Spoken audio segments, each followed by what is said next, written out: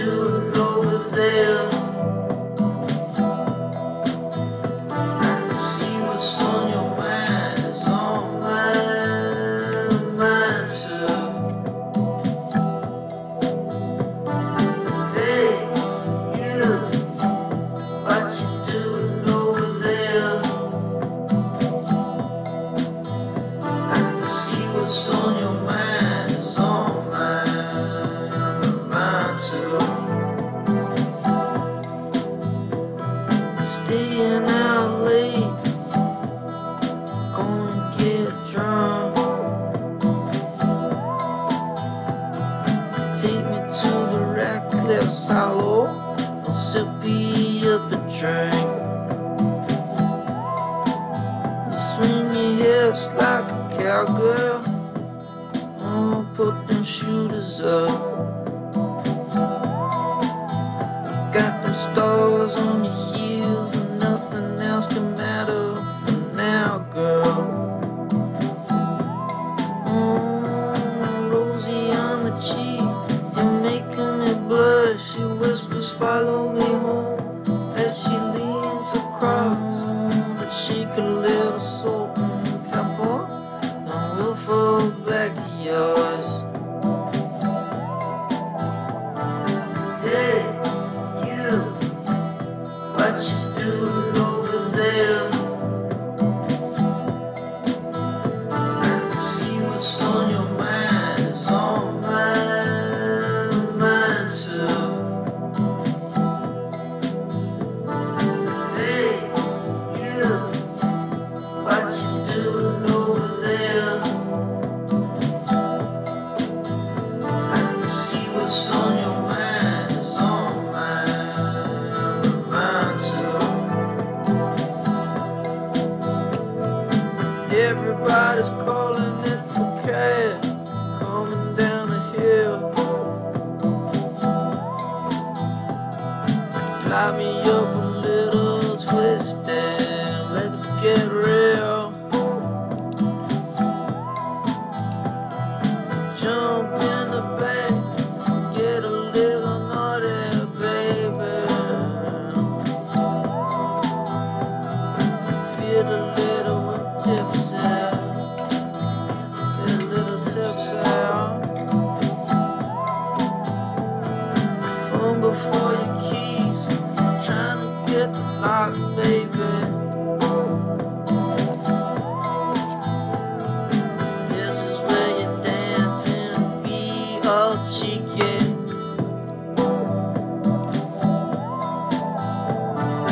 Hey, you, what you doing over there? I can see what's on your mind is on mine too. Hey, you, what you doing over there? I can see what's on your mind is on mine too.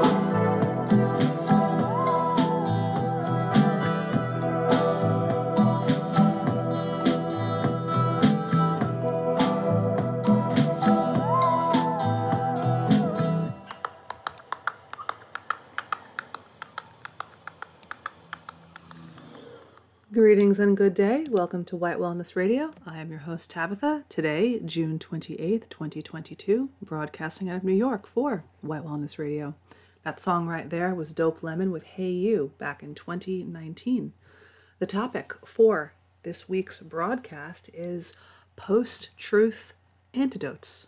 Figured it was an appropriate title given the fact that we live in very much a post-truth world. The last 2 years should have been indicative of that, but more and more it's obvious that we live in a post-truth world. So to start out, the word of the week. Let's see what we've got here. Gotta pick one of these cards. I'll close my eyes so I don't see what I'm picking. All right. Oh, this is a good one.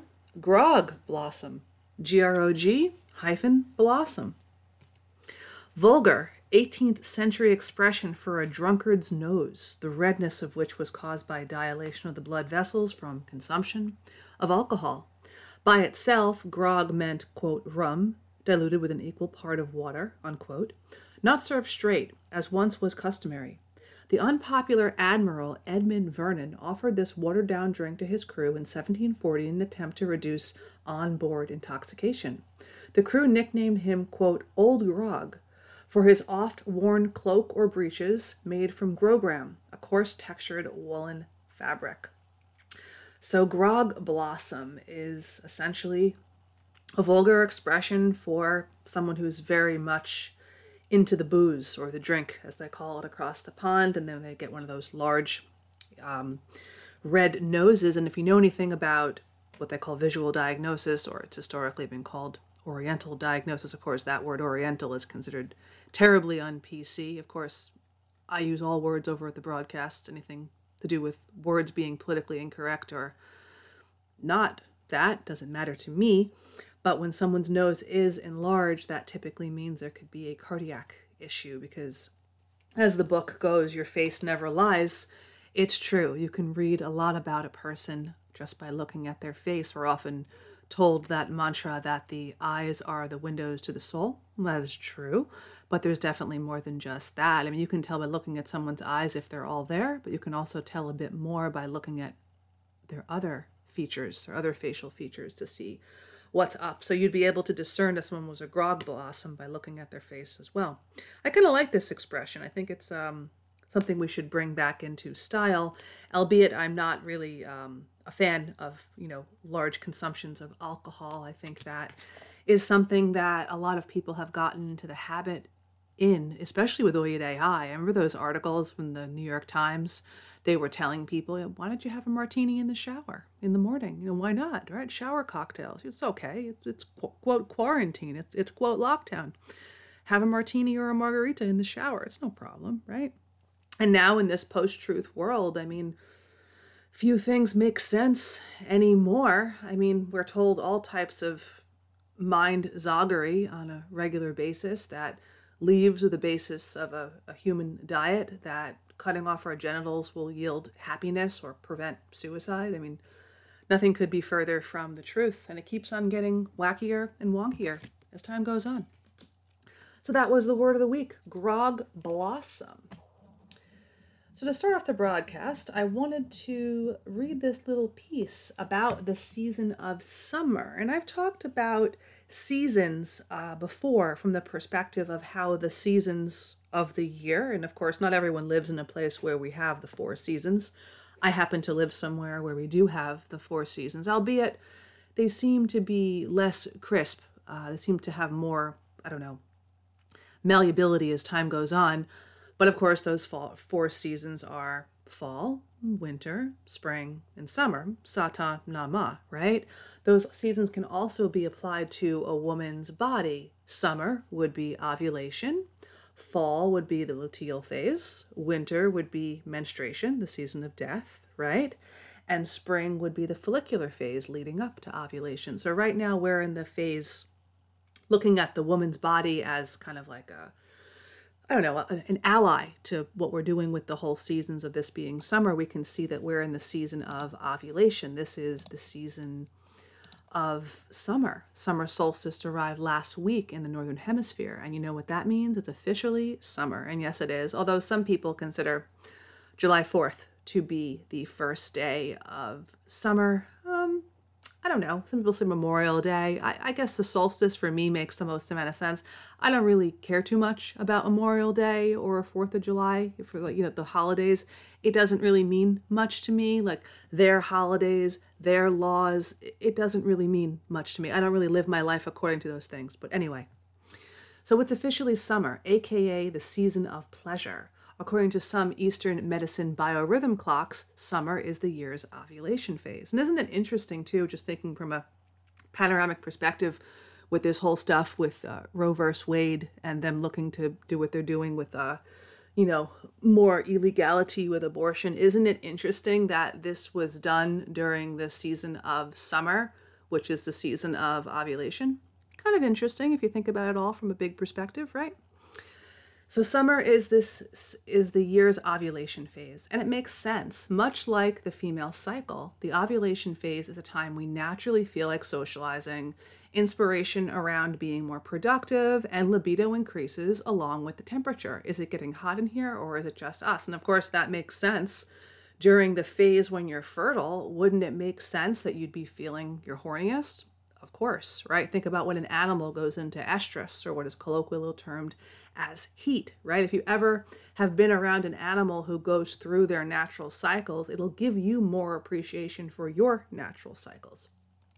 Now is the time to conceive, or quote, fertilize what you wish to create in your life and let it turn you on. Of course, this isn't just in regards to women, and it's not just in regards to pregnancy. And of course, I don't mean that in like some transsexual way. I mean that if you have an idea for something you want to birth or conceive, you don't necessarily have to be wanting to conceive a child. Of course, that's beautiful if that's what you want to do. But if you're a woman and you want to do something else, or if you're a guy, you can take this whole idea and use it how you want to. This is not transsexual ideas of men conceiving, because of course that's post-truth language. We also have a new moon in Cancer today. Cancer is a water sign ruled by the moon, creating a beautiful combination of supportive energies to tap into your heart, emotions, and inner world. The more you align with the natural flow of Mama Nature, the easier it will be to create the life and pleasure you most desire. Tap into your intuition and ask yourself, how do I want to feel? What a question to ask ourselves, right? Considering how many things we take in a regular basis that can make us feel so lousy or great, depending on what we're doing. So how do I want to feel? How can I create more pleasure in my life? How many times people actually ask themselves a question like that? How can I create more pleasure in my life? Maybe I can savor my lunch outside. Maybe I can relax in the house with no underwear on. Things like this, little things.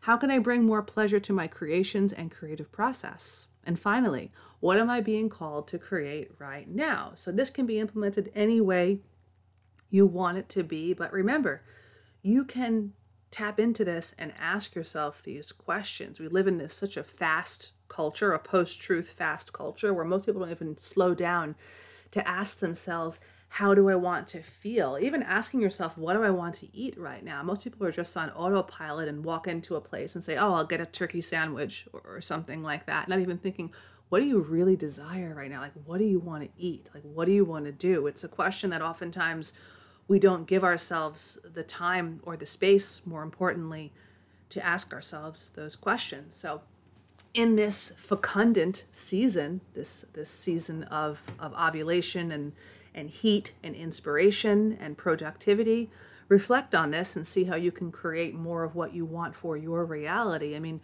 we essentially aggregate our reality based on images in regards to what we see on the anti-social media, right? I mean, I've aggregated a lot of what I see to reflect what I want to create. Like, I want to create harmony. I want to be feeling, good vibes, feeling a groovy natural buzz. Like, I don't want to see videos or messages of things that are going to pull away from that, right? And I think one of the purposes of anti-social media, well, there's many, of course, but one of it is to basically hijack our consciousness. And I want to talk about that a little bit later, more so, but just kind of whetting everyone's appetite for it right now, that we do have the ability to create what we want to see and what we don't want to see. That's why I named this show Post-Truth Antidotes, because even though we live in this Zagi Zag Zaya world, we can still take the time to create an environment and a mindset that isn't Zagi Zagi Zaya, right?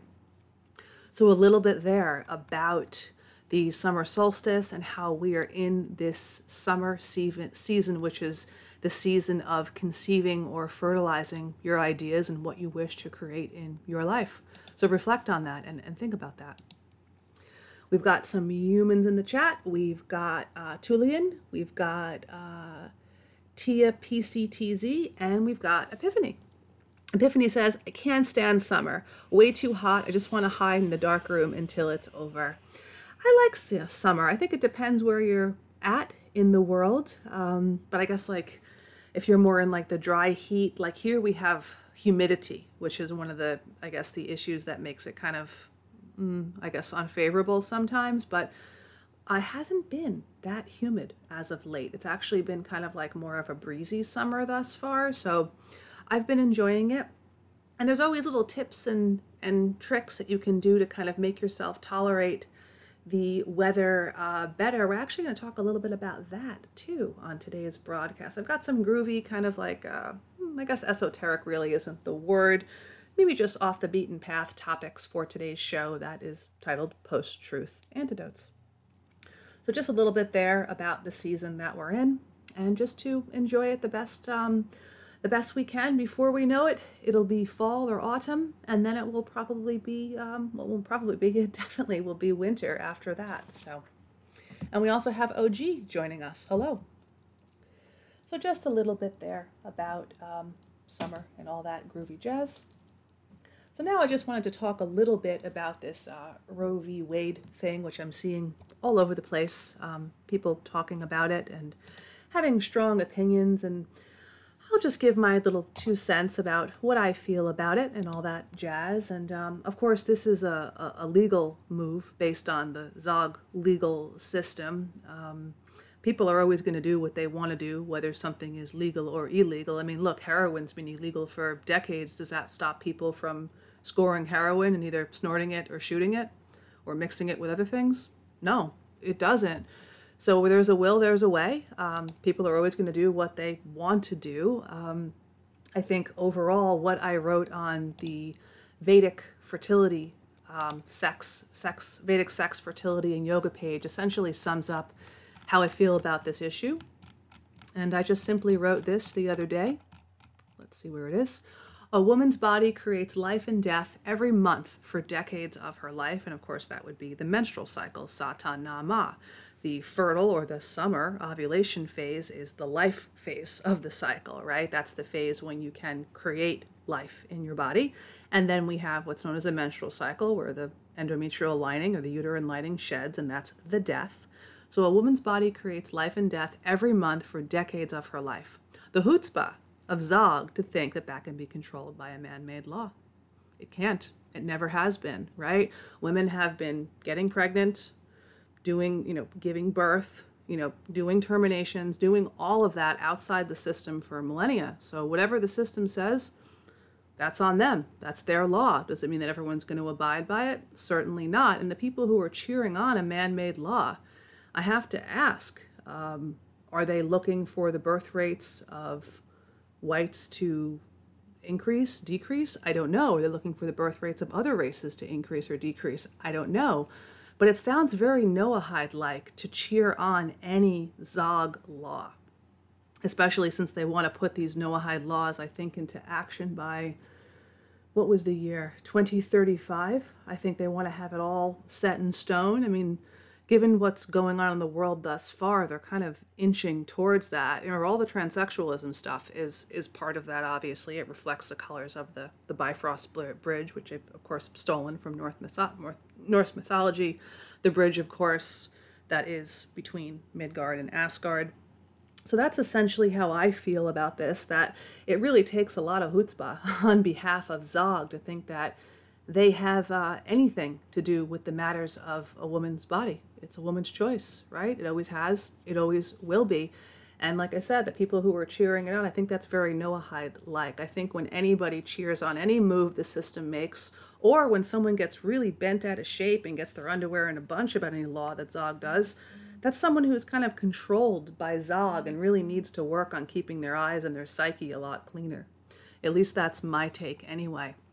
And something else to consider is this language. I mean, essentially, an abortion is a termination of pregnancy. An induced abortion would be what is known colloquially as an abortion. It would also can be called an induced miscarriage. And a miscarriage could be called a spontaneous abortion. I mean, there are some places in South America where if a woman has a miscarriage or a spontaneous abortion, which typically occurs in 30 to 40% of pregnancies. No one really talks about it, but it happens quite a lot, and there's many, many reasons why that would happen. It's not just, estrogen rises and progesterone drops. That's possibly part of it, but there's way more than that. But there are some countries that are very, very Catholic countries where a woman can actually be jailed for having a miscarry. So the people who are cheering on this system move, again, very Noahide-like to cheer on anything that the system does, and very unhinged and dysfunctional to get irate over what the system does. We should have basically kind of like a stoic reaction to these system shitstem moves, right? Also keep in mind that this word abortion has really only been part of a social talking point since like the 1950s, even though the act of pregnancy termination has been around for thousands of years in every culture before the advent of the pills they use for this and the surgical procedures. Many different cultures have been using all different types of herbs for thousands of years. So just to keep it in perspective, I think a lot of times people have opinions on things based on what the media has told them and how they're supposed to react. Of course, most people can be played like a fiddle very easily. So I think that's all I have to say in regards to this topic. And overall, I think it's really just something that is another divisive talking point.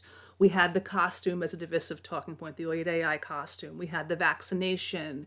We had the public roboting laws. We had the lockdown. We had all the race ruffling because of the Floyd psyop. We had the Ukraine thing. We have the transsexual thing. Oh my God. Do we need any more division? And I'm not just talking about division between, all the races. I'm talking about division between our race. Do we really need any more division within the confines of the white race?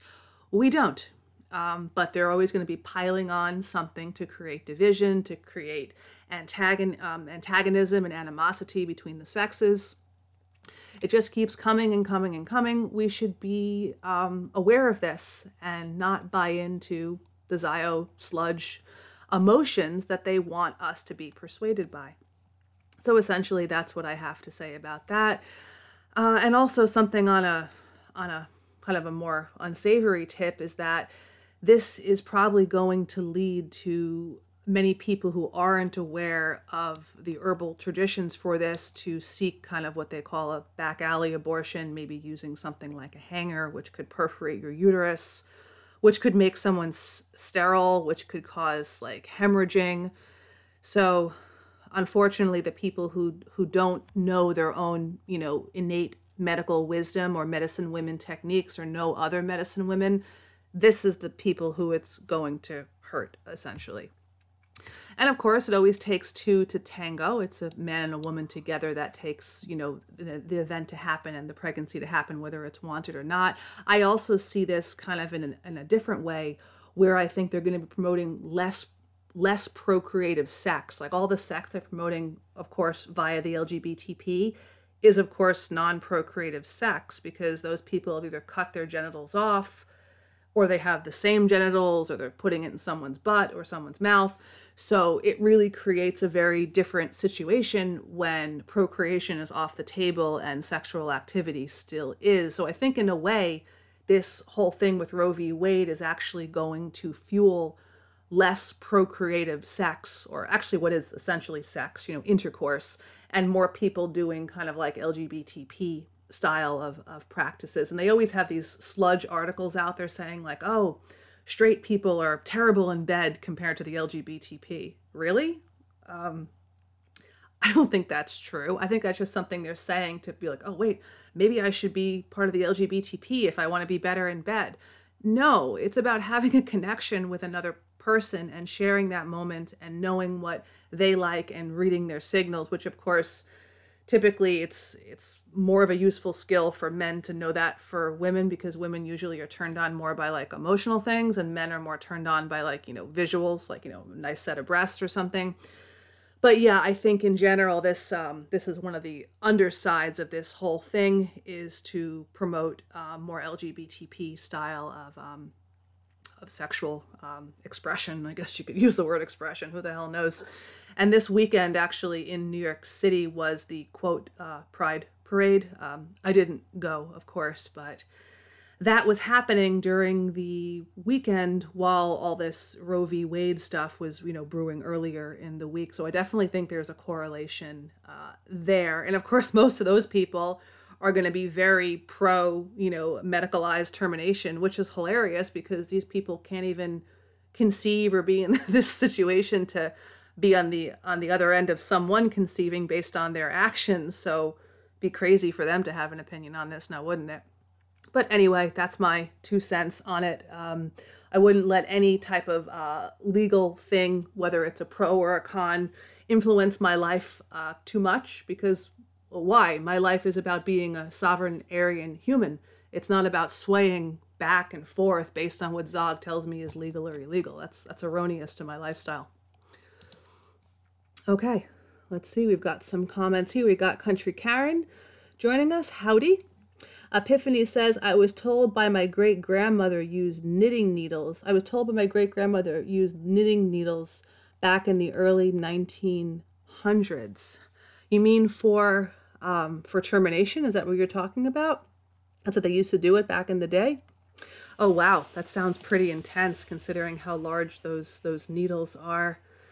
But yeah, that's I've even heard stories of people who had these like bad terminations back in the day and they were forever like damaged and sterilized and yikes.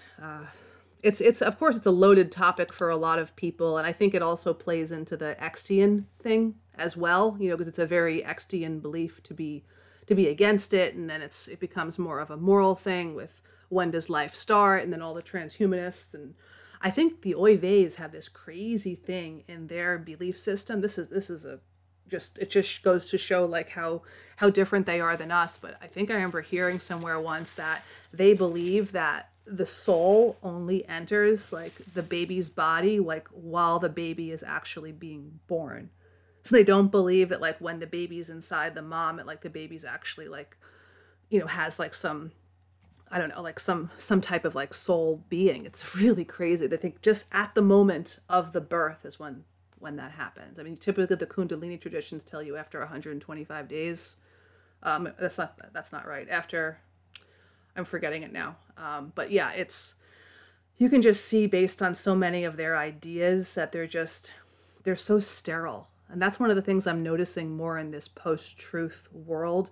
There's so much sterility to this world. Just what we talked about last week on the broadcast, everything is so much sameness. Like there's a million choices of ketchup in the store, but they're all the same, right? It's the same thing with a lot of like the music out there, the fashion, like we see sterility with sameness. And then they have the gall to talk about how we have all this diversity in the world, which is just such a hoax. I mean, where's the diversity? Where is it, right?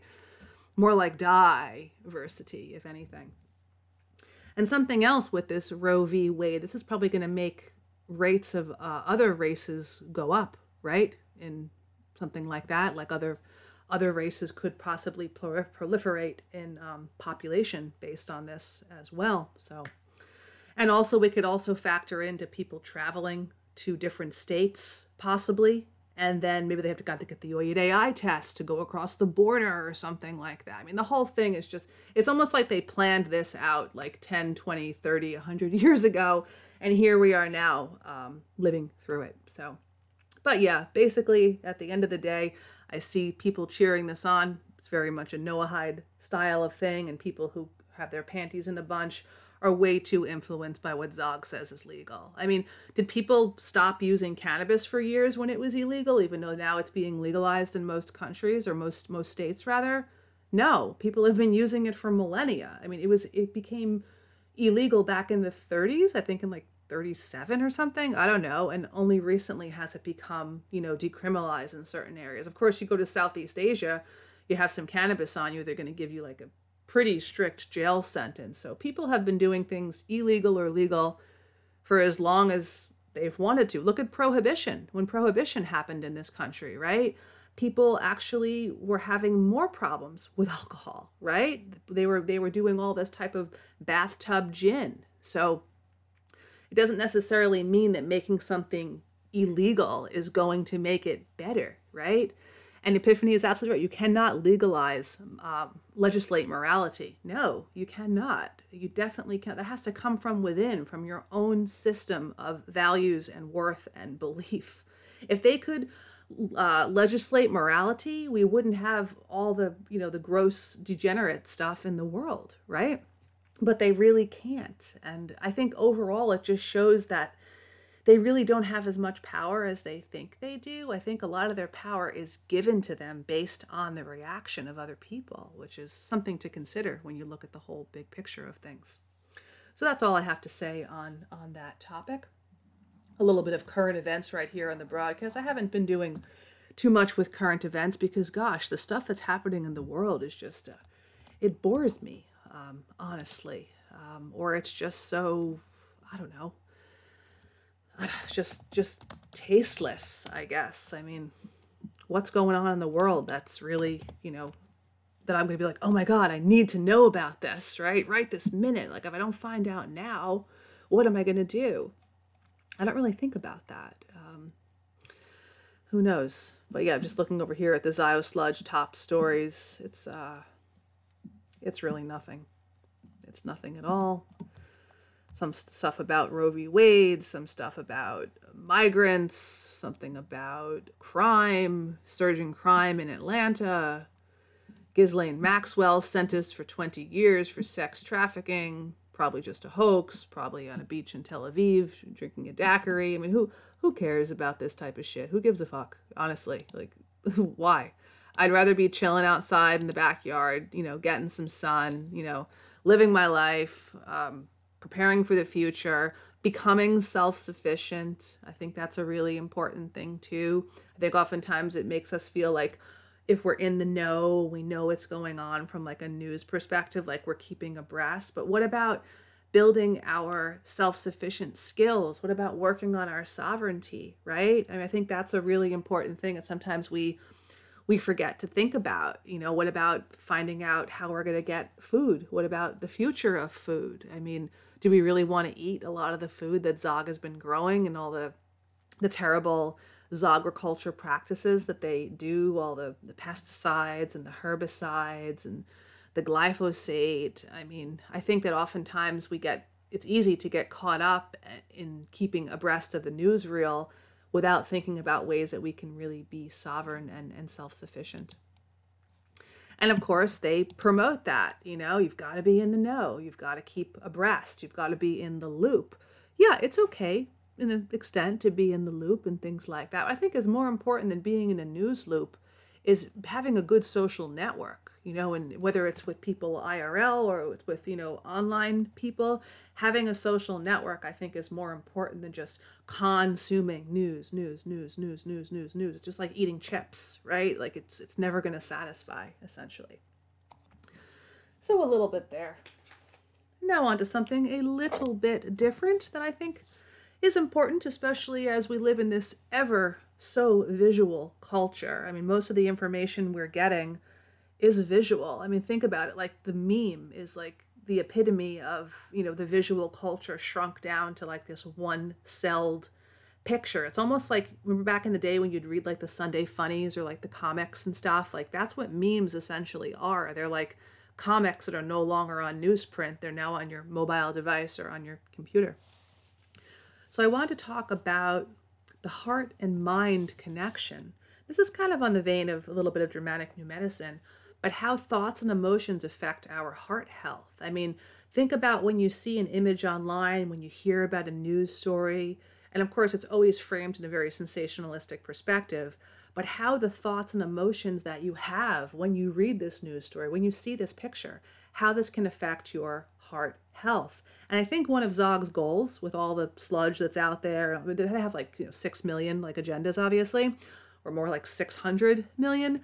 But I think one of their agendas is to harden our hearts. I think especially they want to harden the hearts of women because we instinctually are the sex that is the nurturing sex. We're the sex that, births babies, nurtures babies, like we're the softer sex. So I think that one of Big Z's goals is to harden the hearts of all people, but especially to harden the hearts of women. Just think about when you see those like classic Zio sludge, fourth wave, third wave feminist pictures of someone who's like, my body, my choice, and they're naked and they have like some very, vile message or word like scrawled across their chest. I mean, that's someone with a hardened heart. Zog loves to see stuff like that. They rub their hands back and forth and they smile when they see stuff like that, right? They love that. Just like when the guys who go their own way and do the MGTOW stuff and are completely habituated to pornography, again, Zog rubs their hands and they love that type of stuff. They love when people's hearts are hardened off. They especially love when a person's heart is hardened off to the opposite sex, because they know that sacred union can never occur, right? So here is a little bit about how thoughts and emotions can affect our heart health. And heart health is also tied to the nose, like we talked earlier about the grog-blossom example of someone taking in too much alcohol and having like a very red nose. And our hearts are also connected to our dental health.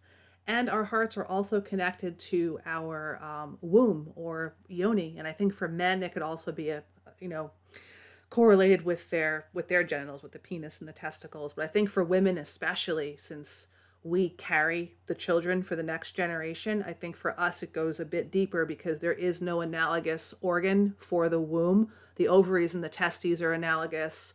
The clitoris and the penis are analogous, but the womb is an organ that just us ladies have.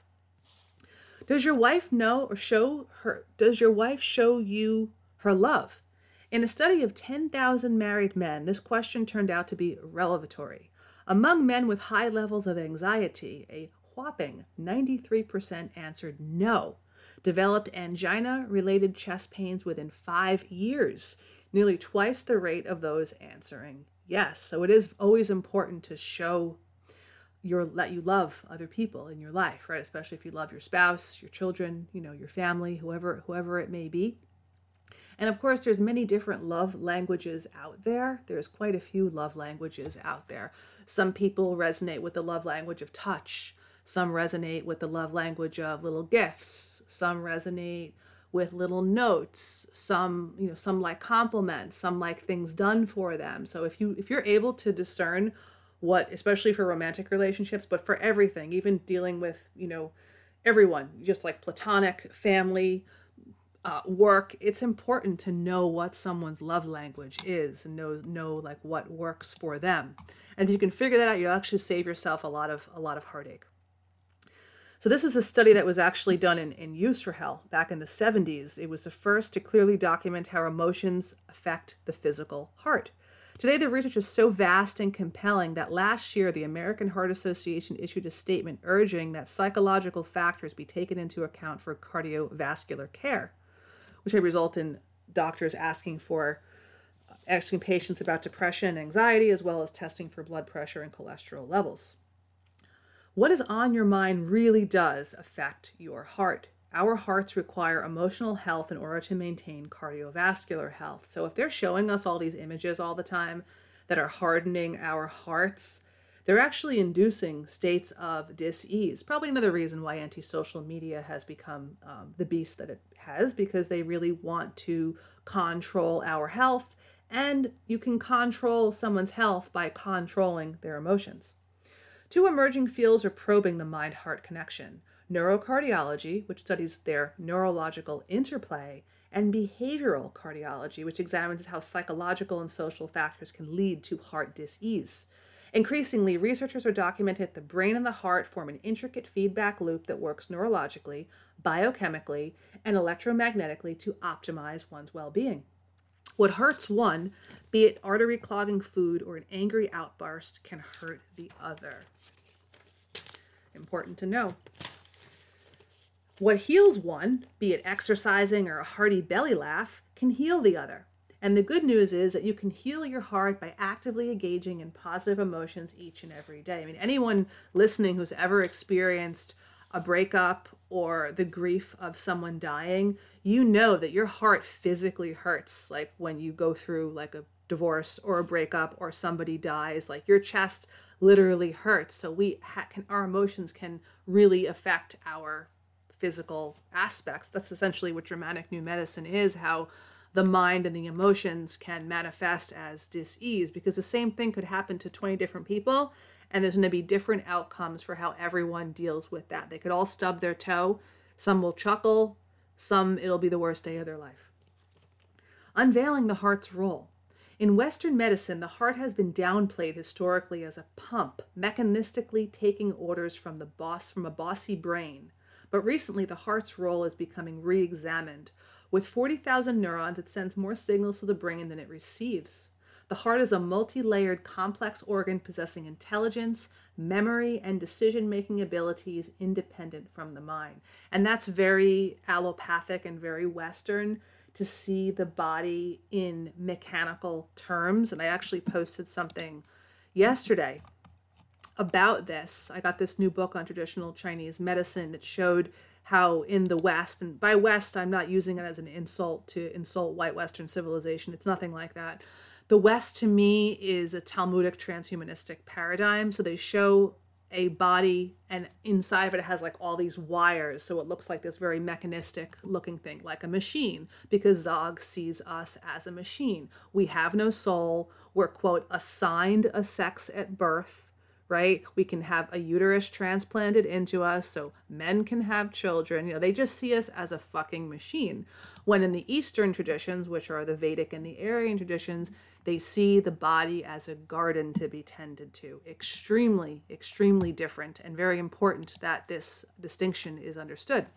The Western allopathetic, I like to call it allopathetic, paradigm teaches us that the body is a machine. Talmudic tranny humanism.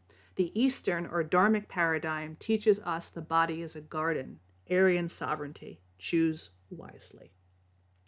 And that was spread all around Telegram yesterday, and someone actually told me to fuck off, Chink, after I posted that and posted the title of the book. But I realize when people make really low vibe comments like that they don't understand our lineage and where we've been and what we've done.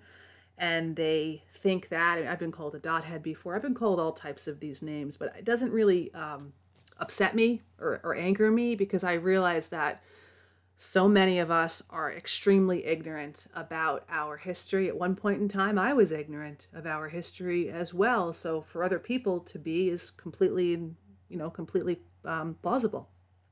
Back to the article. The electromagnetic field that the heart generates is about 100 times stronger than the brain's magnetic range and can be detected up to 3 feet away from the body. Oh, I wonder why we were doing all that that public roboting and all that distancing. Makes a lot more sense now that we know all about the 3 feet distance. The researchers found that one person's brain waves can synchronize to another person's heart, and 2 hearts can synchronize to each other, which may help explain why people are drawn or repelled by each other. And of course, if you're repelled by someone, always keep aware of that feeling. Or if you're activated and appetized by someone, like, your body will send you these signals to know if someone is legit or not. When the heart's rhythm pattern becomes erratic and disordered during times of stress and negative emotions, the neural signals traveling to the brain's emotional centers will get disrupted, hindering clear thinking and reasoning, which may help explain why we make dubious decisions under stress. And I think that's very well said and very good to hear, that you literally cannot make a decent, probably well thought out decision when you're in this frenzied state of stress and negative emotion, because you really can't think clear. I'm sure everyone listening can remember a time in their life clearly when they made a decision and they're like, fuck, that was a shit decision looking back, but they were in such a stead of just stress and depletion and just, emotional, dysfunction, that they weren't able to really make the best decision. And I think that's another thing that Zog wants. They want to keep us confused and frenzied and completely on the edge, so we'll never actually know what decision to make, right? We'll constantly feel confused all the time, and the only decision we'll be able to make is just walk into a place and be like, I'll just take a chicken sandwich. We won't even know. And that's, the dumbing down goes deep, and it resonates on an organ level. The high toll of tough emotions. Although scientists debate whether emotions start in the brain, heart, or from physical sensations elsewhere in the body, It's clear through magnetic imaging technology, the MRIs, that it's the brain's task to process and regulate emotions via the flow of neurotransmitters through the amygdala, hypothalamus, hippocampus, prefrontal cortex, and other brain regions. Emotions like anger and fear and grief and anxiety set off a cascade of reactions involving the hormone cortisol, which is a stress hormone, and proteins called cytokines, creating an inflammatory response that, if it becomes chronic, can promote the accumulation of plaque in the arteries that can become unstable and rupture, triggering blood clots that lead to stroke and heart attack. So that's the thing, when these bad emotions, or negative is more of an appropriate word, when these negative emotions become a chronic state of existence, that's what leads to dis-ease. Not to say that all stress is bad. Sometimes we need to have that stress response to know to, take off if some feral savage is, chasing us with a machete, or some bear is coming after us whilst we're camping. Like, we need to be able to go when we can go. The problem is when it becomes chronic and it's all the time, which essentially, again, another agenda of Zogs is to keep us on the edge of our seat in a constant state of stress, a constant state of fear, a constant state of worry, and a constant state of, when will this end, right? Like asking the abuser, when will this end? You never ask an abuser when it's going to end. You dip, you get out of the situation. Surveying 25,000 participants in 52 countries, the landmark Inter-Heart study back in 2004 concluded that about 30% of heart attacks and strokes are due to psychological factors, and ongoing research supports this finding. I would say that there's always an emotional component in dis-ease. There has to be, right? And of course, there can be a toxicity and a malnutrition component and things like that. But I think that, there's always an emotional basis to why people are dealing with the symptoms that they have. So here are some of the things that you go through when you have these negative things happening to your heart. Depression. Adults that are depressed are twice as likely to develop heart dis-ease. In one study, moderate to severe depression quadrupled the death rate in heart failure patients. That's because when you're sad, it's heartbreaking. It literally hurts your heart. Anxiety. Researchers have linked chronic anxiety with a 48% increased risk of cardiac-related death over the last 11 years. It has also been shown to be a risk factor for angina, heart attacks, and ventricular arrhythmia. Shock. A sudden emotional or physical shock, like a death in the family or an earthquake, can trigger stress cardiomyopathy, also known as broken heart syndrome, which resembles a heart attack. And that's essentially what dramatic medicine would call a DHS, Dirk Hammer syndrome, after Dr. Hammer's son, who died, he was murdered. And then Dr. Hammer went on to develop prostate cancer. So once a shock can happen, that can set off a cascade of more stress responses after the initial shock occurs. Anger. An episode of intense fury described as body tense, clenching fists or teeth and ready to burst, increases by 8.5 times the risk of heart attack within the next 2 hours. And loneliness. Being socially isolated and lonely is linked to a higher risk for cardiovascular death and hypertension and obesity. And we've had a lot of this, I think, just ongoing with this Oyed AI, like post-truth culture. But I think we even had more loneliness happen with all the, quote, lockdowns and all the, quote, quarantine. And this affected a lot of people. It affected, I think, especially the very young among us and the very elderly among us. Alarming information, since more than 60% of Americans report feeling lonely, left out, poorly understood, and lacking companionship, according to a 2020 survey.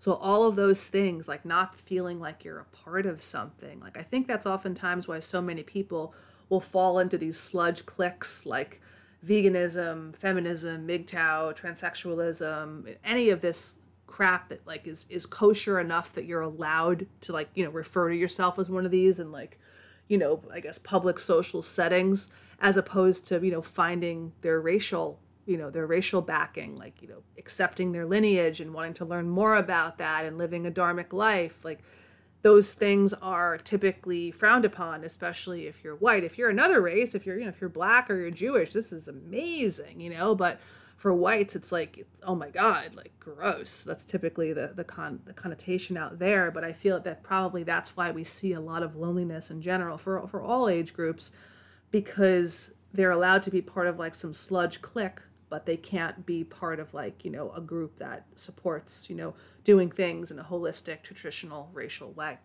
Because that is, politically incorrect, because we live in a post-truth world that's veering towards, Talmudic Noahidism every day, it seems like to me. So let's take a small little break right now. I'm going to play a song, and then we're going to get into some interesting and appetizing information about how we can boost our brain and heart health, because we just found out about what negative emotions and lack of love can do to our heart. We're going to talk about how we can connect to our heart and make our hearts feel warm and unhardened when we get back from this commercial break. I am Tabitha, and you are listening to Post-Truth Antidotes. We will be right back after this song.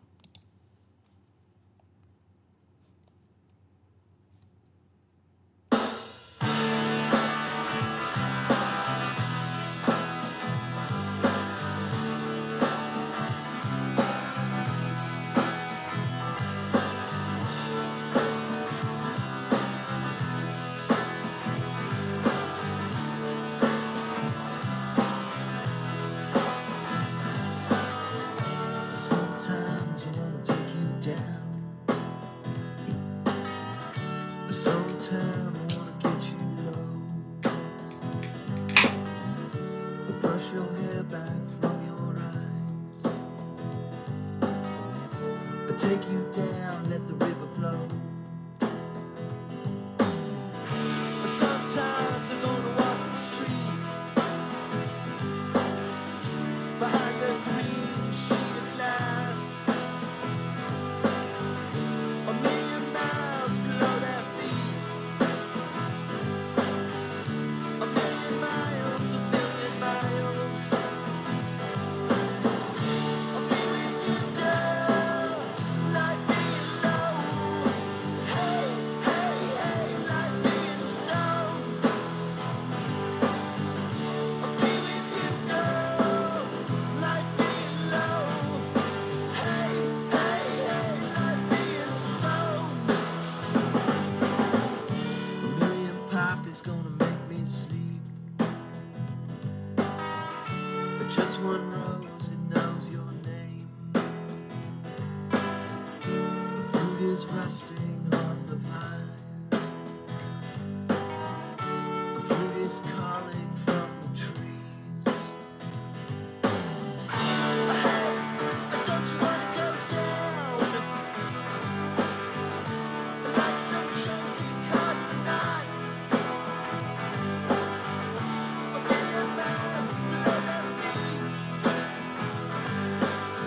A million miles, a million miles.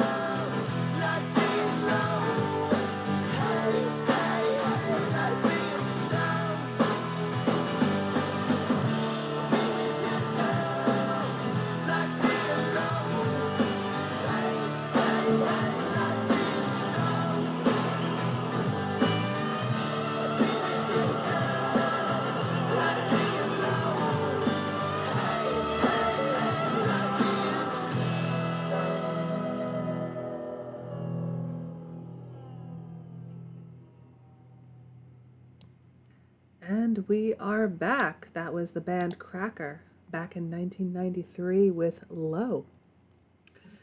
All right, back. Welcome to White Wellness Radio, Post-Truth Antidotes. We are talking about a lot of different topics on today's broadcast, talking about heart health right now, but before the break. And Epiphany is saying, I didn't have my dogs to take care of. I think I would have died years ago from loneliness. Yeah, pets can really boost everything, I think. I mean, being around dogs, cats, whatever animals someone has, I think can really help us. I think it could really give us perspective on just feeling emotions too, like just being able to feel love, especially if, we've had issues with being around people who are abusive or just like fucked up and stuff. Like an animal's love is like, it's very, unconditional. If an animal bites you or, lashes out or something or is sassy, it's not being done because of like maliciousness. I think it's being done because they either want to be played with or they were frenzied or scared or something. So yeah, being around pets is one of, I think, a really good tip for heart health, and things of that nature. And of course, humans too, if they're good humans, right? I mean, there's a lot of sleazy humans out there, and there's some good humans too. And Bart is saying, kick abusers in the dick. Well, I guess if they have one, not everyone has one of those these days, right? And 6-4 Aaron is saying, greetings, Tabitha. Well, greetings. Thanks for being here. Thanks for joining us. So now we're going to talk a little bit about how to boost our brain and heart health, because we were just talking a little bit about what emotions can happen when our heart feels like not so good. Depression, anxiety, shock, anger, loneliness. These are all, feelings that probably many of us have felt those at least once. Maybe we're feeling those things right now. But what are ways that we can boost both brain and heart health? There's no damage caused by negative emotions that positive emotions can't heal. Of course, if we have an ongoing thing of like all of these negative emotions all the time, that chronic buildup is what causes problems. A large body of research has shown that cardiovascular disease risk can be reduced by up to half with optimism, a sense of humor, forgiveness, social support, religious faith, or I would say spiritual faith, vitality, gratitude, altruistic behavior, emotional flexibility, and coping flexibility. People that are optimistic are less likely to be rehospitalized or die from heart disease, according to a Finnish research study. For optimal health, maximize the health of both brain and heart. For example, if you eat well and exercise but are still stressed out, your heart will suffer. And that's true. You could be eating the most amazing food in the world. It could be coming from your backyard or the farm next door. You could be having a great exercise regime, but if you're still stressed out, it's you got to get to that root cause of why you're having that emotional conflict. Conversely, if you are not stressed out, but you overeat and do no exercise, your brain will suffer. Some heart and mind strategies include doing the basics, exercising for a half hour a day, and eating a well-balanced, nutrient-dense meal has been found to lower both risk of cardiovascular disease as well as cognitive decline. Working with a health practitioner, they say, to get blood pressure, blood sugar, and inflammation levels under control, and perhaps using supplements is also a key preventative step. And you could also do what I've done the last couple of years, especially as things have gotten zoggier. Buy yourself a thermometer, so you have that. Buy yourself an oximeter that will tell you your pulse and your oxygen saturation. Buy yourself a blood sugar monitor. Buy yourself a blood pressure taking device, like one of those cuffs. It's really important to have this little kit in your house so you can know these things. Buy a stethoscope if you want, so you can know this information about yourself, and you can buy all of this online, not too expensive either, and just to know the basic workings of your body, just like how we have a scale in the bathroom. Of course, you don't want to be obsessive with it and be testing yourself multiple times a day. That could probably induce anxiety and actually hurt your heart. But as long as you're the kind of person that could keep that behavior in check and you don't become obsessive about something, it's nice to be able to have these little tools in your house that are very affordable and they're low tech. They're not going to have to hurt you to get the information available, and just to get a read on how you're feeling. And if you wanted to, you could always get further tests. You don't necessarily have to see Dr. Z. You can get tests done online, or you can just, if you prefer more of the intuitive approach and you're at that point where you actually can read your body, then you can do that too. Something else, getting and giving hugs, oxytocin, quote, the love hormone, released from pituitary gland during touching and hugging, also released after lovemaking, released after birth, released after yoni steaming, by the way, too. Lowers blood pressure and heart rate and regenerates new heart tissue in animal studies. Proactively reaching out to family, friends, and neighbors and coworkers can nurture affectionate ties, but if a human isn't nearby, even hugging a teddy bear has been shown to release oxytocin, which may explain why 40% of U.S. adults still sleep with a stuffed animal. Owning a dog, but not necessarily a cat, makes us more likely to survive a heart attack. Maybe because dogs tend to be more snuggly and more kind of needing of people overall. I feel like cats are kind of more independent, where they're not the same as dogs. I mean, they're still great, and you could snuggle a cat too, but I feel like with a dog, it's probably an animal that is more kind of people centric. Cats are kind of oftentimes don't really care for humans that much, or have like a favorite human, and then everyone else is like, on their shit list. Mindfully letting go. As studies with police officers, healthcare workers, and firefighters have demonstrated, mindfulness training effectively lowers anxiety and depression, even for those in life-threatening situations. Feelings and how we are choosing to react is critical. That's key. How we choose to react is key. Once we are aware of our reaction, the ability to let go of judgment, doubt, anger, resentment, fear, all of our negative thoughts and emotions and feelings is crucial to our healing process. Laughing a lot. This is a great one too. I know oftentimes there's not a lot out there to make us laugh. The news is just terribly tragic. If you laugh, it's like you're laughing because like it's so sad. And a lot of the quote comedy that's out these days it's so kosher and so just tasteless. It's the worst. Like I can't think of any popular current comic that actually is humorous. But anywho, laughing a lot. Many of us have a chuckle deficit in our lives. The average 5-year-old laughs up to 300 times a day. The average adult, only 4. To lower the risk of heart attack and stroke, find ways to laugh long and hard, like real laughter yoga, where you really get a good chuckle, such as watching hilarious films or videos on YouTube or shit talk. Physiologically, the endorphins released by hearty belly laughs bind to receptors that release nitric oxide, relaxing blood vessels. So yeah, getting in good chuckles, laughing, super important. Very, very important. And of course, it's, like I said, hard to find good comedy. I would just watch comedy from back in the day, like all the stuff that's deemed to be extremely politically incorrect. I find that stuff to be the funniest. Breath work. To bring the mind and heart into a healthy, coherent, rhythmic pattern, the Heart Math Institute suggests heart-focused breathing, which involves imagining that we are breathing in through the heart as we inhale in a smooth, comfortable manner to the count of 5 or 6, and then breathing out for 5 or 6 counts whilst visualizing that the breath is flowing out of the heart. You could also do this with yoni breathing, like breathing in the yoni and out the yoni as well. Meditation. Humans that practice meditation are significantly less likely to have a heart attack or stroke, perhaps because it has been shown to lower heart rate, blood pressure, and breathing rate, oxygen consumption, and cortisol levels. Kirtan Kriya, which is 12 minutes of daily meditation that includes chanting, finger movements, mudra, and visualization, has demonstrated that it slows cognitive decline, eases depression, and increases anti-aging telomere activity at a cellular level by 43% in 8 weeks.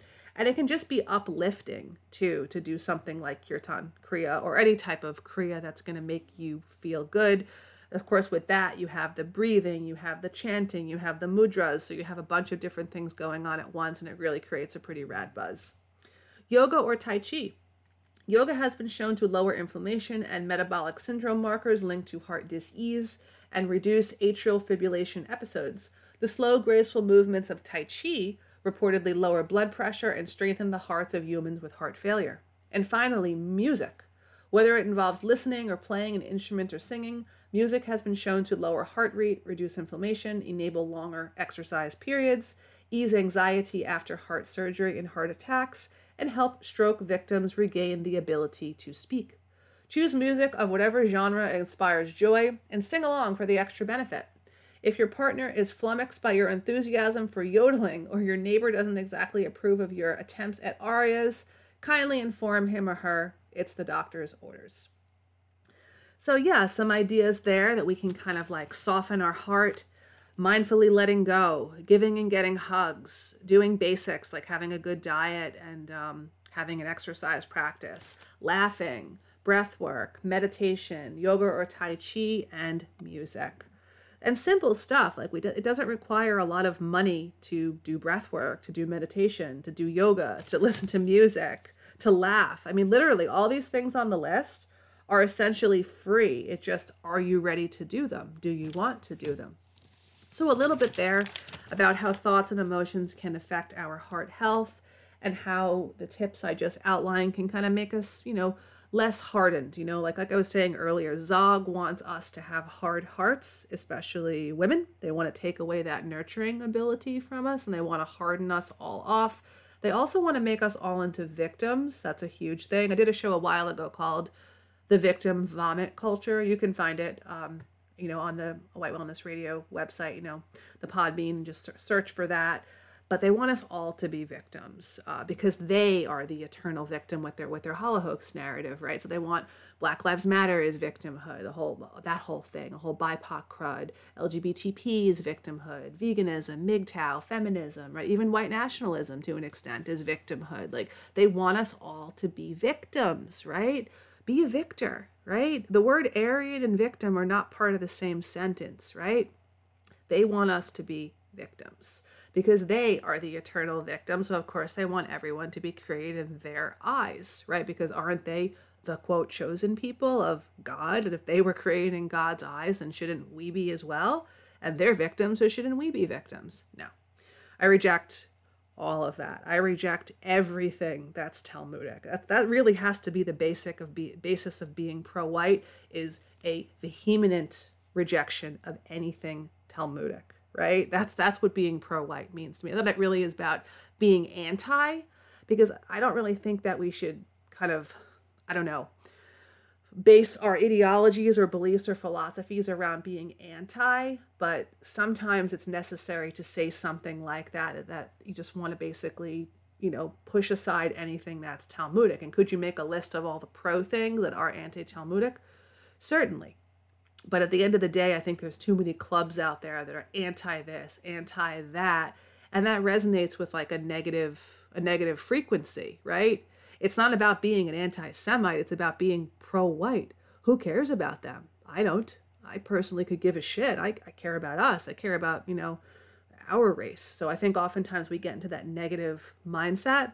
But what I was just trying to illustrate with what I said about vehemently, eschewing anything that's Talmudic, that's not my perspective. That's just a list of things I would give people of what isn't pro-white, right? So that was a bit about the heart and mind connection and all that jazz. And now I want to kind of move into a different topic that kind of also resonates a bit with the heart. I want to talk a little bit about yoni massage. And of course, there's a heart and womb connection for all women, whether they believe it or not.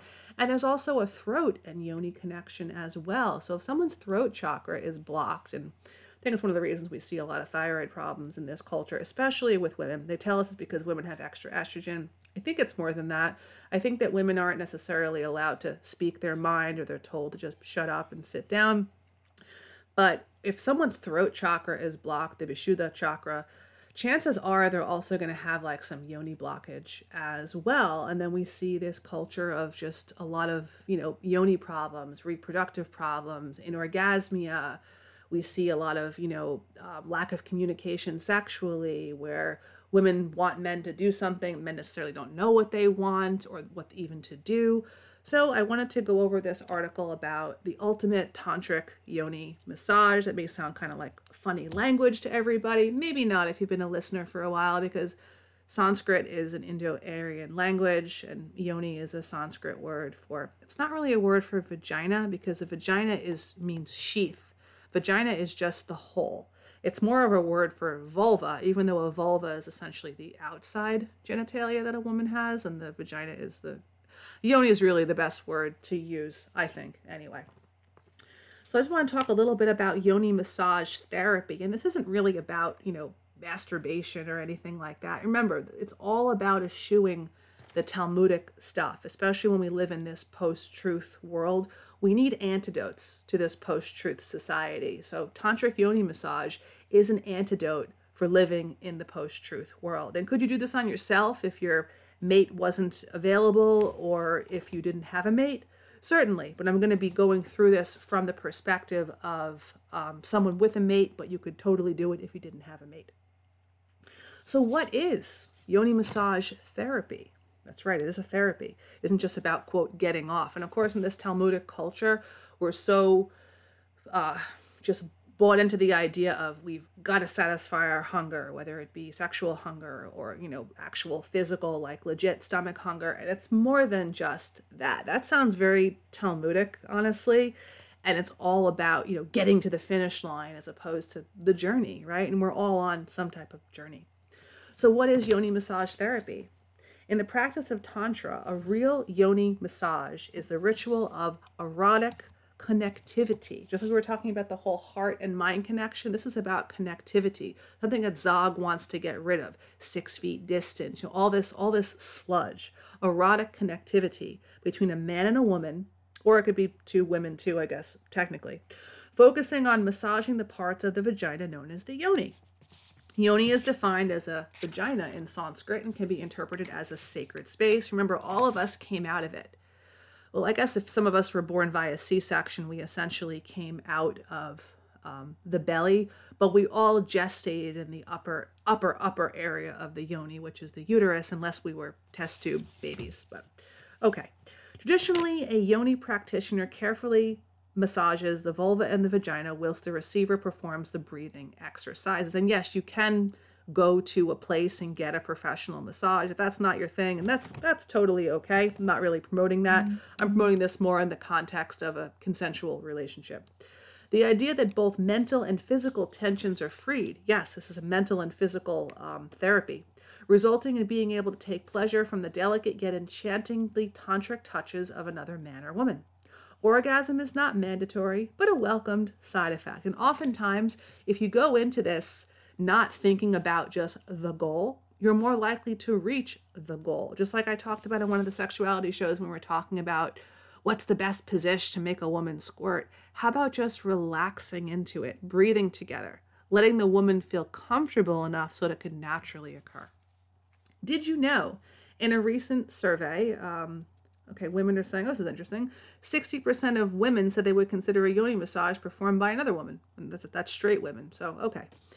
I guess it's a little bit different than, I don't think most straight guys would want a lingam or a wiener massage from another guy. But see, it's also very different with women. This is not like a promotion of homosexuality or lesbianism, but for millennia, just like we talked about earlier about women, acting together in midwifery services, whether it was, pregnancy, birth, aftercare for a miscarriage or a termination. Women have always been on that level with each other where they've seen each other in these intimate settings and helped each other out. So the idea of a woman helping other women out in this way to not just, quote, get her off, but to help release, tension, maybe get rid of like some terrible like sexual baggage of like, rape or incest or just, the worst of the worst types of things.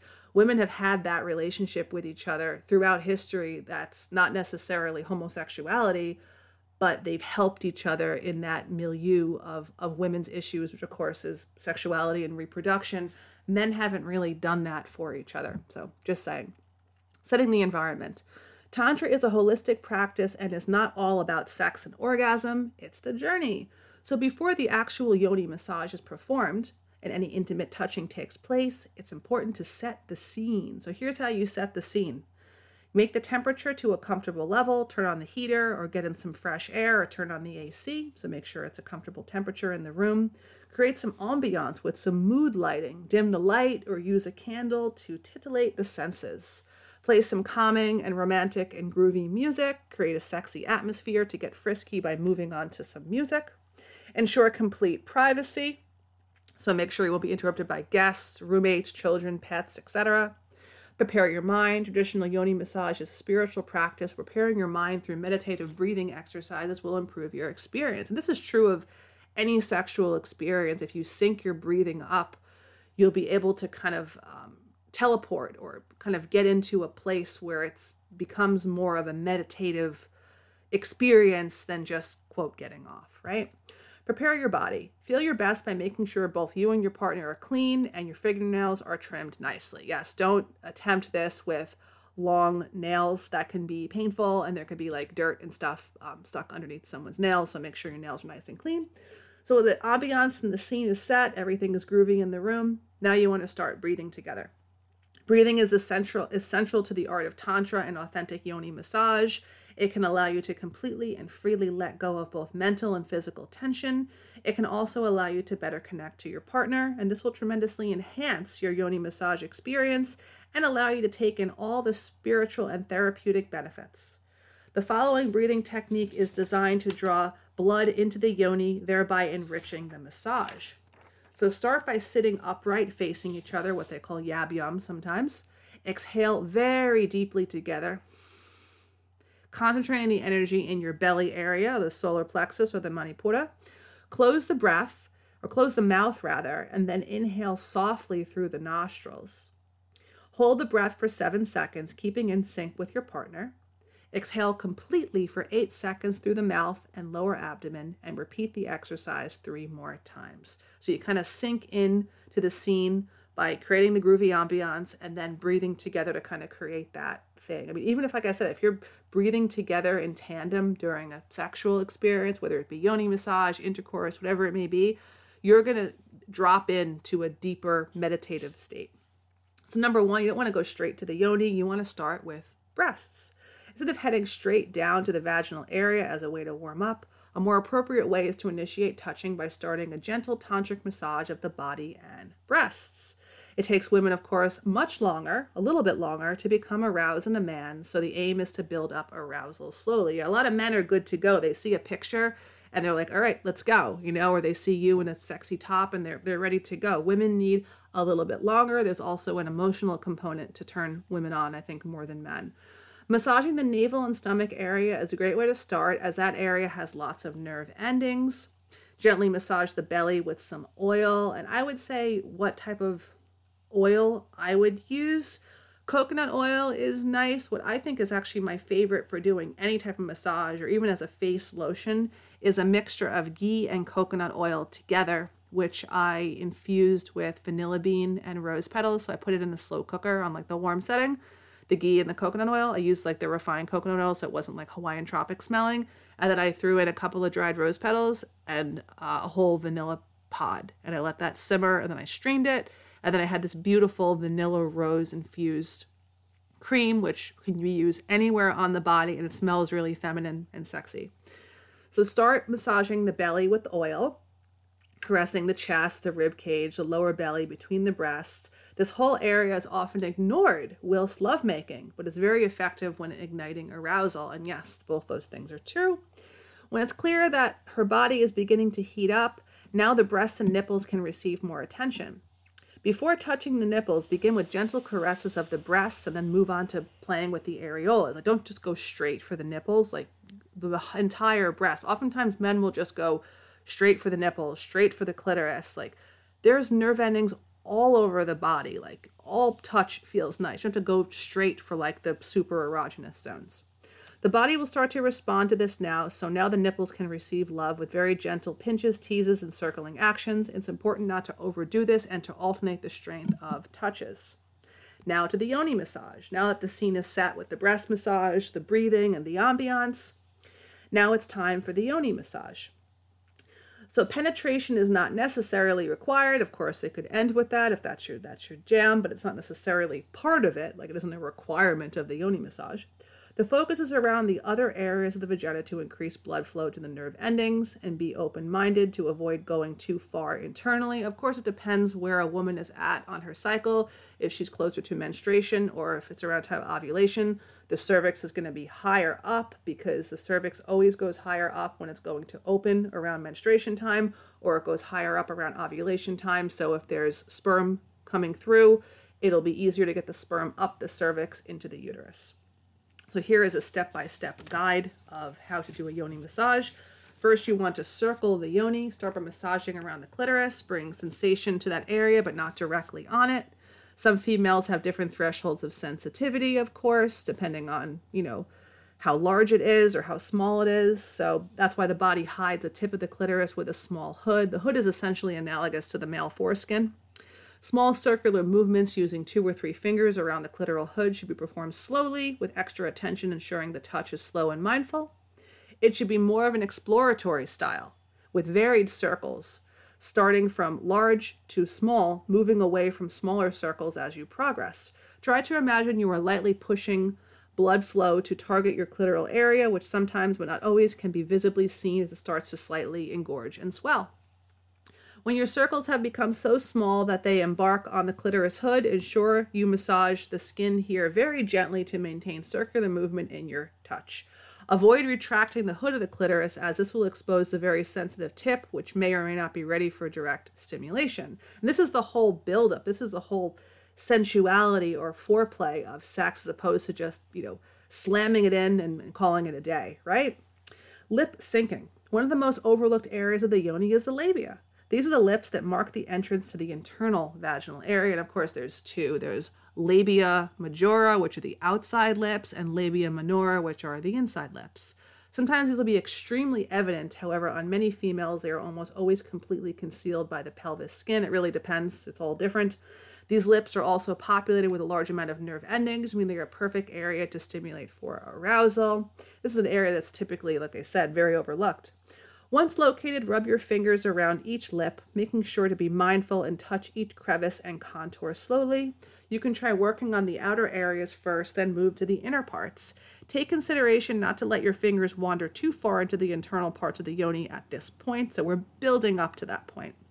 Now the push and pull. Place 1 finger on the left and 1 to the right of the clitoris hood. Use a push-pull technique to retract and reveal the tip, then conceal it again on your next movement. This is similar to how you would approach masturbation of the penis, with the clitoris head being equivalent to the penis tip. But the clitoris actually has way more nerve endings, and it's really, really tiny. It has up to 8,000 nerve endings. It's the most innervated part of the human body, even more than the penis, actually. Only apply mild pressure to each side, and again, try to avoid hard pressure on the very top of the clitoris. Your speed should be very slow at first, slightly faster as you progress, with alternating pressure to evoke stimulation and sensation. As you continue, you can attempt to alternately press each finger as you push and pull to enhance the clitoral massage. And finally, the big finish. It's important to note that orgasm is not the purpose of all yoni massage. In fact, some authentic tantric techniques, they actually avoid it because they actually want to build up that energy. That's what it's about. It's not about just, releasing. It's the opposite of pornography. Pornography is based on release, right? Based on images that are going to get us to a quick release. This is about building up that reserve of essentially orgasmic energy, even though it may not end in an actual orgasm. For those of you who would like to complete the yoni session with an orgasm, let's face it, it's most of us, you can proceed with the next step. And yeah, of course, this is a nice part of it, especially for people, or women rather, who may have issues with anorgasmia. This whole idea of building this energy will get them more in touch with becoming more orgasmic, right? Try to consider the yoni area as a whole now, with multiple areas to be stimulated in combination. Run your fingers from the very top of the yoni over the clitoris with a little more pressure than before, then down around the lips and the vaginal opening. Use rhythmical touch to now proceed from the bottom up and repeat, adjusting pressure and speed based on the pleasure of the journey your partner is expressing. And of course, read your partner whilst this is occurring. If she's breathing in a certain way or looks a certain way, read her signals. Every woman is going to be different, just like every man is going to be different. So you really have to not just know the proper techniques to do, it's more about getting in tune with what that person likes. It's like when you cook for somebody, like, someone doesn't like spicy in their food, someone, doesn't like certain herbs. Like, you have to figure out what everybody likes. Like, it's not just about, trying out this amazing new position you saw like on the cover of Cosmopolitan. This position will, is the best position ever. Like, to who? Like, what? Like, it's really individual, just like our food choices. If you would like to advance with two-handed movements, use one hand to perform the clitoral massage, stimulating with your fingers. The other hand should embark on the vaginal lips and synchronize in a repetitive motion. If penetration is something your partner is happy to receive, then you can use your second hand to enter the yoni with your fingers using a come here or a come hither finger motion. Those of you who are familiar with the location of the female sacred spot, known as the G-spot, the Grafenberg spot, can use this opportunity to seek it and incorporate a G-spot massage. So there we go, the basics of a yoni massage. And what are the benefits of yoni massage? Besides feeling good and relaxing and sharing an intimate moment, it's mentally healing. So many women have reported that yoni massage supported the mental healing process of painful menstruation, infertility, and painful intercourse. So it could be really healing on like a deep womb level. Number 2, improve sexual relationships, can help unlock fear of intimacy and touch, improve trust, and help develop a higher sex drive. Release higher energy, can help achieve a greater connection with mind, body, and soul. And finally, more intense orgasms.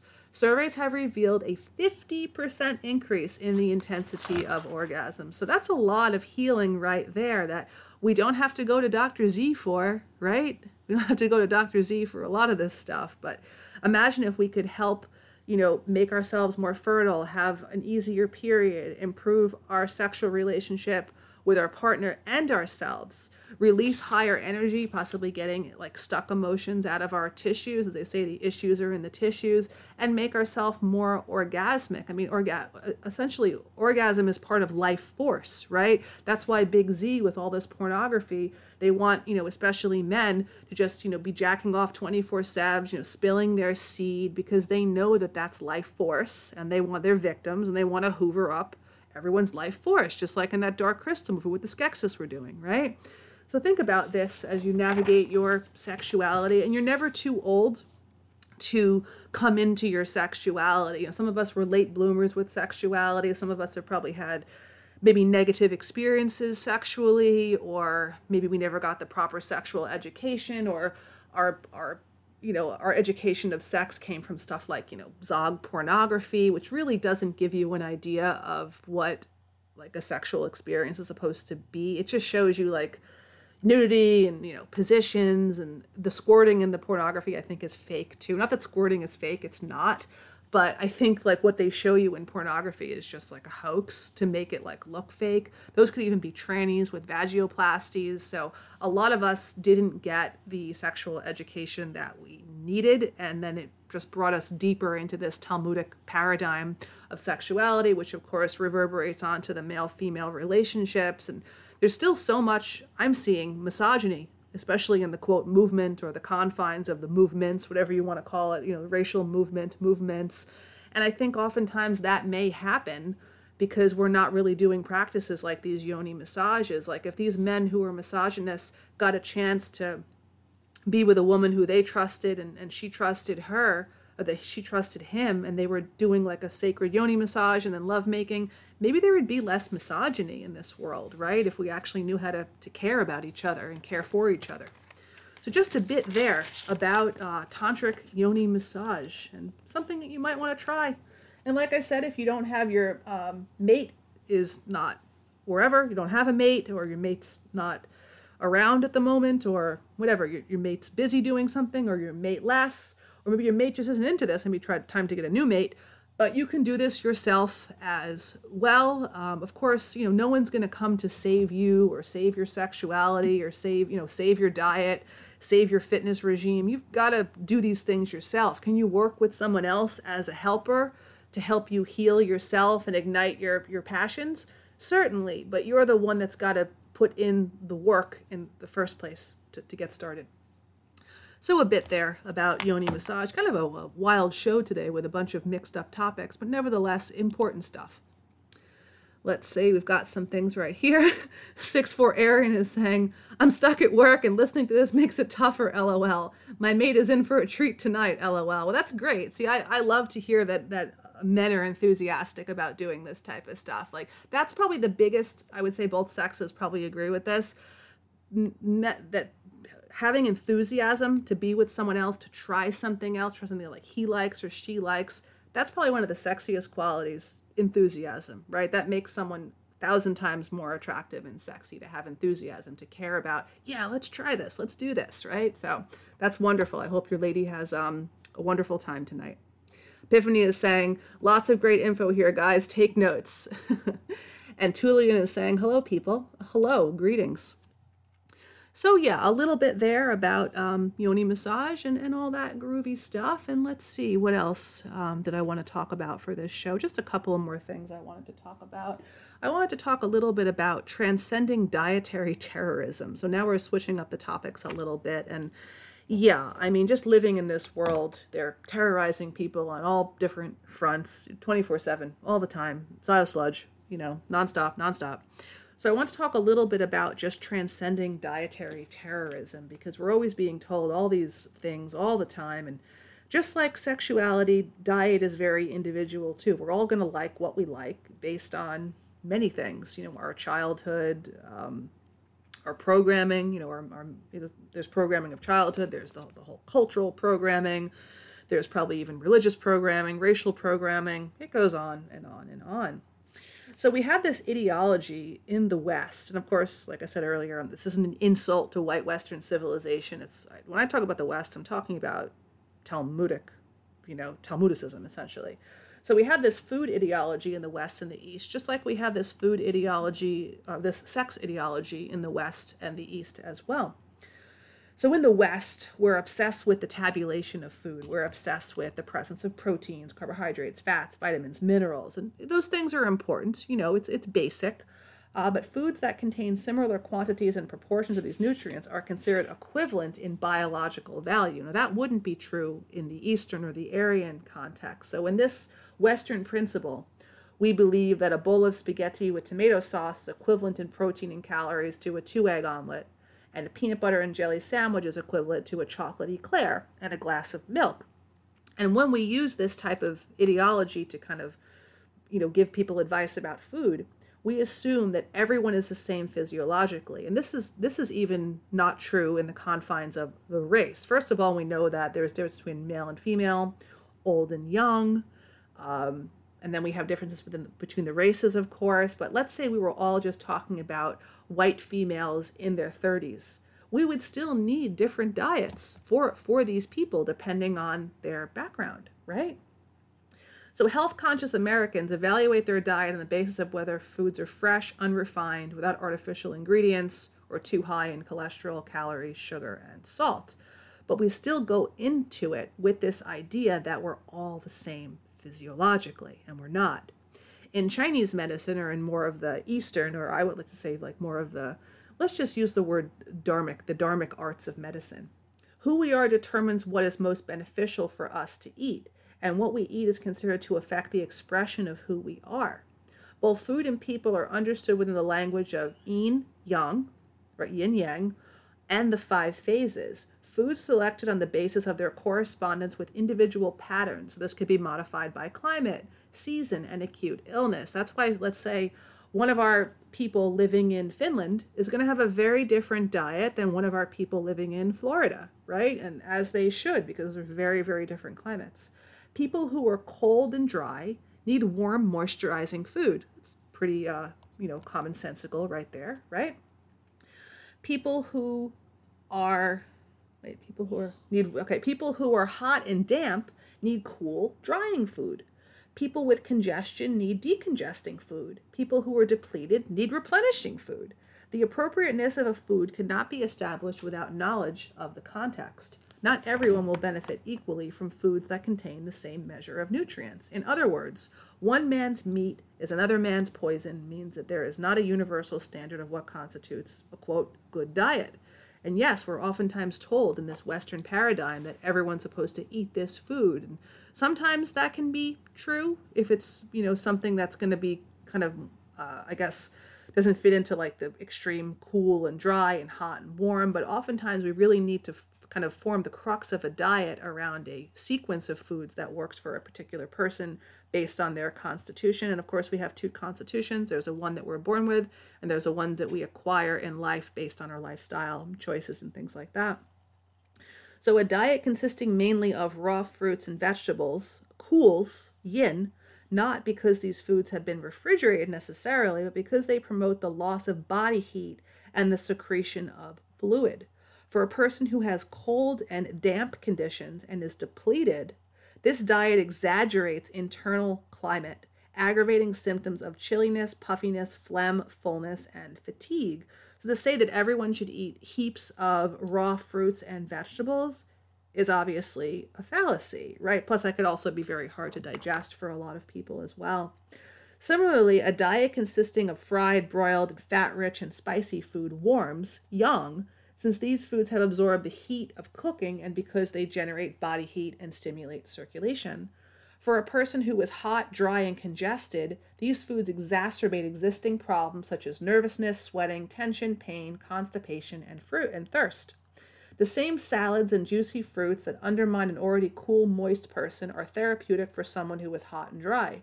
And the warm stimulation of spicy, broiled, and enriching foods that congest one person strengthen another.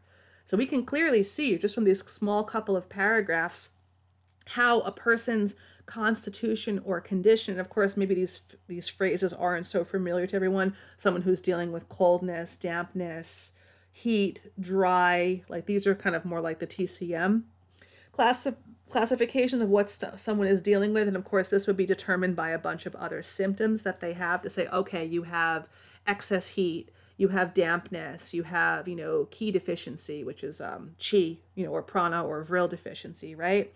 But it gives you an idea of how people need to eat different things to kind of create their own style of what works for them, right? And of course, every dietary regime is going to have some pros and some cons. That's how they get people to, to acclimate and to hook onto these things. Just for the example of something like a carrot, for example, this will give an idea. A carrot tends to be a little sour, but also is classified as moisturizing, cooling, and dispersing because it is good for decongesting ki, or energy, and heat in the liver and stomach. A cooked carrot becomes relatively sweet, warming, and consolidating, and is good for replenishing ki of spleen, lung, and kidney. A raw or cooked carrot is yang compared with a watermelon, and yin compared to an egg, because a watermelon is juicy and sweet, so that would be yin, and then an egg is an animal food. It's, it's a very yang thing, right? Cooked carrots are included in supplementing food recipes that are either warming or cooling because they are neutral in this context. For someone who is dealing with very cold and depleted constitution, even a cooked carrot may need to be combined with a warming spice like cardamom and ginger, and made in more of a yang preparation like stir-fried or broiled to make it more warming. So we can see how we can take a food and we can kind of use kind of culinary alchemy to make it more cooling, more warm, more dry, more wet, right? As opposed to like the Western tabulation idea of being obsessed with, how many calories is in this, right? That you can see that that's really kind of missing the point. So this is kind of how we can kind of transcend the dietary terrorism that we're living around, because it's all over the place, everywhere. There's also all types of terrorism, like the pornography is sexual terrorism, right? I mean, the food ideas are dietary terrorism. We live in a terrified, fear-based post-truth culture, right? So that's why this show is about what we can do to get those post-truth antidotes going on. Just a little bit there. I just want to mention one more thing just so everyone can kind of get the idea of what I'm talking about. So for example, let's say we're using Chinese medicine to talk about someone who has diabetes. Well, is the person with diabetes weak or strong, heavy or thin, hot or cold, damp or dry? So for example, a diet high in complex carbohydrates, excluding simple sugars and lower in protein and fats, can decongest an overweight diabetic with excess heat and dampness, where a diet that has richer protein and more fats may be necessary for a weak or emaciated dry diabetic. Diabetes is understood to arise from a deficiency of moisture and essence, yin, of either the lung, spleen, or kidney, or all three. Herbs and foods that nourish yin as well as clear heat and dispel dampness and replenish qi are an integral part of treatment for a diabetic. So as we can see, even when people have the same, quote, dis-ease in the Western paradigm, it depends on their underlying constitution and their symptoms to how it would be treated, right? As opposed to just, oh, one size fits all, avoid all carbohydrates and take the Zio pill. Like that's what a Zog essentially tells us to do. Zog misses the point on everything because they see the body as a machine. Oh, this is broke. Let me just give you a transplant or give you this pill to quote, fix it, right? Doesn't work like that. If we only knew how to tend to the garden of the body, with that Aryan spirit, we would be able to harmonize everything as opposed to attacking and warring the body, which is very, very zoggy. So just very brief right there, a little bit about transcending dietary terrorism and how we have to just see food from the paradigm of everyone being physiologically different, even if we're talking about the same race, sex, and age. Like I said earlier, we're talking about, let's say, white women in their 30s who are, let's say, they're all Italian. Like they're all from Italy and they're all Italian. There's still going to be variation of what works for them. If they're all the same blood type, we're still going to have variations within that paradigm. And finally, I just want to end the show with a little something just about coming back to what I talked about in the beginning. We were talking about that post about summer and summer being the ovulatory time in the entire, cycle of everything, the Satanama. I want to talk a little bit about hijacking our consciousness and how important it is to keep our psyche clean, really keep it clean because there's so much sludge out there to dirty and sully our psyche. And this is, of course, by design. It's one of their 6 million agendas, right? Like anything else.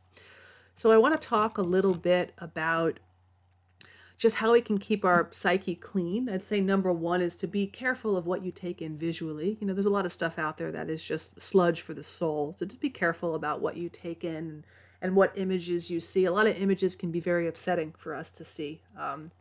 Because they're very dark and they want us to kind of live in that dark, hardened way to harden our hearts off. Remember, that's what we really want to avoid. We want to become aware, obviously, right? And part of being aware is being racially aware, but we don't want to let it make our hearts hard.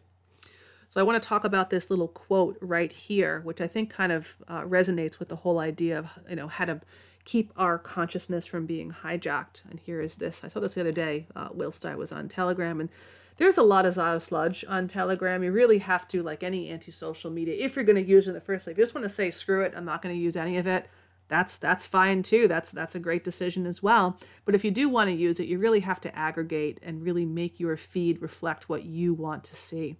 So I saw this quote the other day I thought was really poignant and a good way to end the show. There is power in our personal choice to align with our true nature, our divine blueprint, and our limitless potential. It matters that we give ourselves permission to expand in our greatness, in contribution to all through our divine authenticity. There's power in the realization of self, awakening our divine nature and activating the potential for expansion. Everyone benefits when anyone has the courage to self-realize and fully live into their divine, authentic power. Recognizing our personal power to choose our current lens of consciousness is key. We're not bound to the past. We're not bound to the status quo. We're not limited by the old default settings. We're free to choose now. And that was written by someone named Christine Klemmer. I found this on one of the pages called Heaven on Earth Experience over here on the Talmudgram. So yeah, good stuff right there. And we are we're not bound by the past. We can decide we want to be anew whenever we want to. It's making that mind shift is really what it's about. And I think as time goes on, like I had said prior in the broadcast, this is really going to be a war of consciousness. Yeah, it's a spiritual war and it's a racial war too, but it's more than that. It's about keeping our consciousness clean. Because so many people, look, the people who believe all the Zio sludge out there, like Oyed AI being real, those are people who have had their consciousness sullied. Their eyes are no longer clean, right? So moving forward, especially as things can get really techno-Talmudi and all the tranny humanism and all the transsexualism, all the LGBTP stuff, it's really important to keep our psyche clean, to keep our eyes clean, and to not allow Zog to hijack our consciousness. Like, that is ours. Like, they see us as a machine, a programmable or a programmable machine that they could just abuse, use, and program like a robot. And I'm never going to give them the satisfaction of that, and you should not either. So we've reached the end of today's broadcast, Post-Truth Antidotes on White Wellness Radio. We've gone through a bunch of things on today's show, a lot of stuff, the heart connection, yoni massage, my opinions on the Roe v. Wade type of thing, talking about dietary terrorism, eschewing sexual terrorism, and just really coming home to knowing that we own our consciousness, right? And we can really make a change, even in our own lives. Sometimes we're so obsessed with, saving every white person and saving the entire race. Like, maybe that's not a feasible feat. Maybe we're supposed to save ourselves and those around us, but trying to always rescue everybody, even if they don't want to be rescued. Look, a lot of the white race does not want to be rescued, does not want to be saved. Let's be honest, right? So let's focus more on how we can optimize ourselves and grow our own little circles, whether they be IRL or online. And we're very grateful to be able to have both in this day and age. One of the greatest things about technology is that we're able to connect with humans online, like I'm doing right now. We're connecting whilst I'm doing this broadcast. So that's great that we have these opportunities in this post-truth world. Oh, thank you, Epiphany. Amazing show today. I appreciate those kind words. Very, very, very kindly of you. So that's about all I have for today's broadcast. Post-Truth Antidotes on White Wellness Radio. That was easy listening for you, that you learned something, maybe you smiled. That's always the goal in the show, that you feel comfort, that you feel nourished, you feel nurtured, and you leave better than you came into the show. That's kind of the point of doing this. So I will bid everyone farewell. Thank you for listening. I hope you have an amazing Tuesday, whatever you're going to be doing today. And we will be connecting again soon on either a mini clip or on the next broadcast. Find me on Patreon, find me on Telegram. And until next time, everybody, Sat Nam.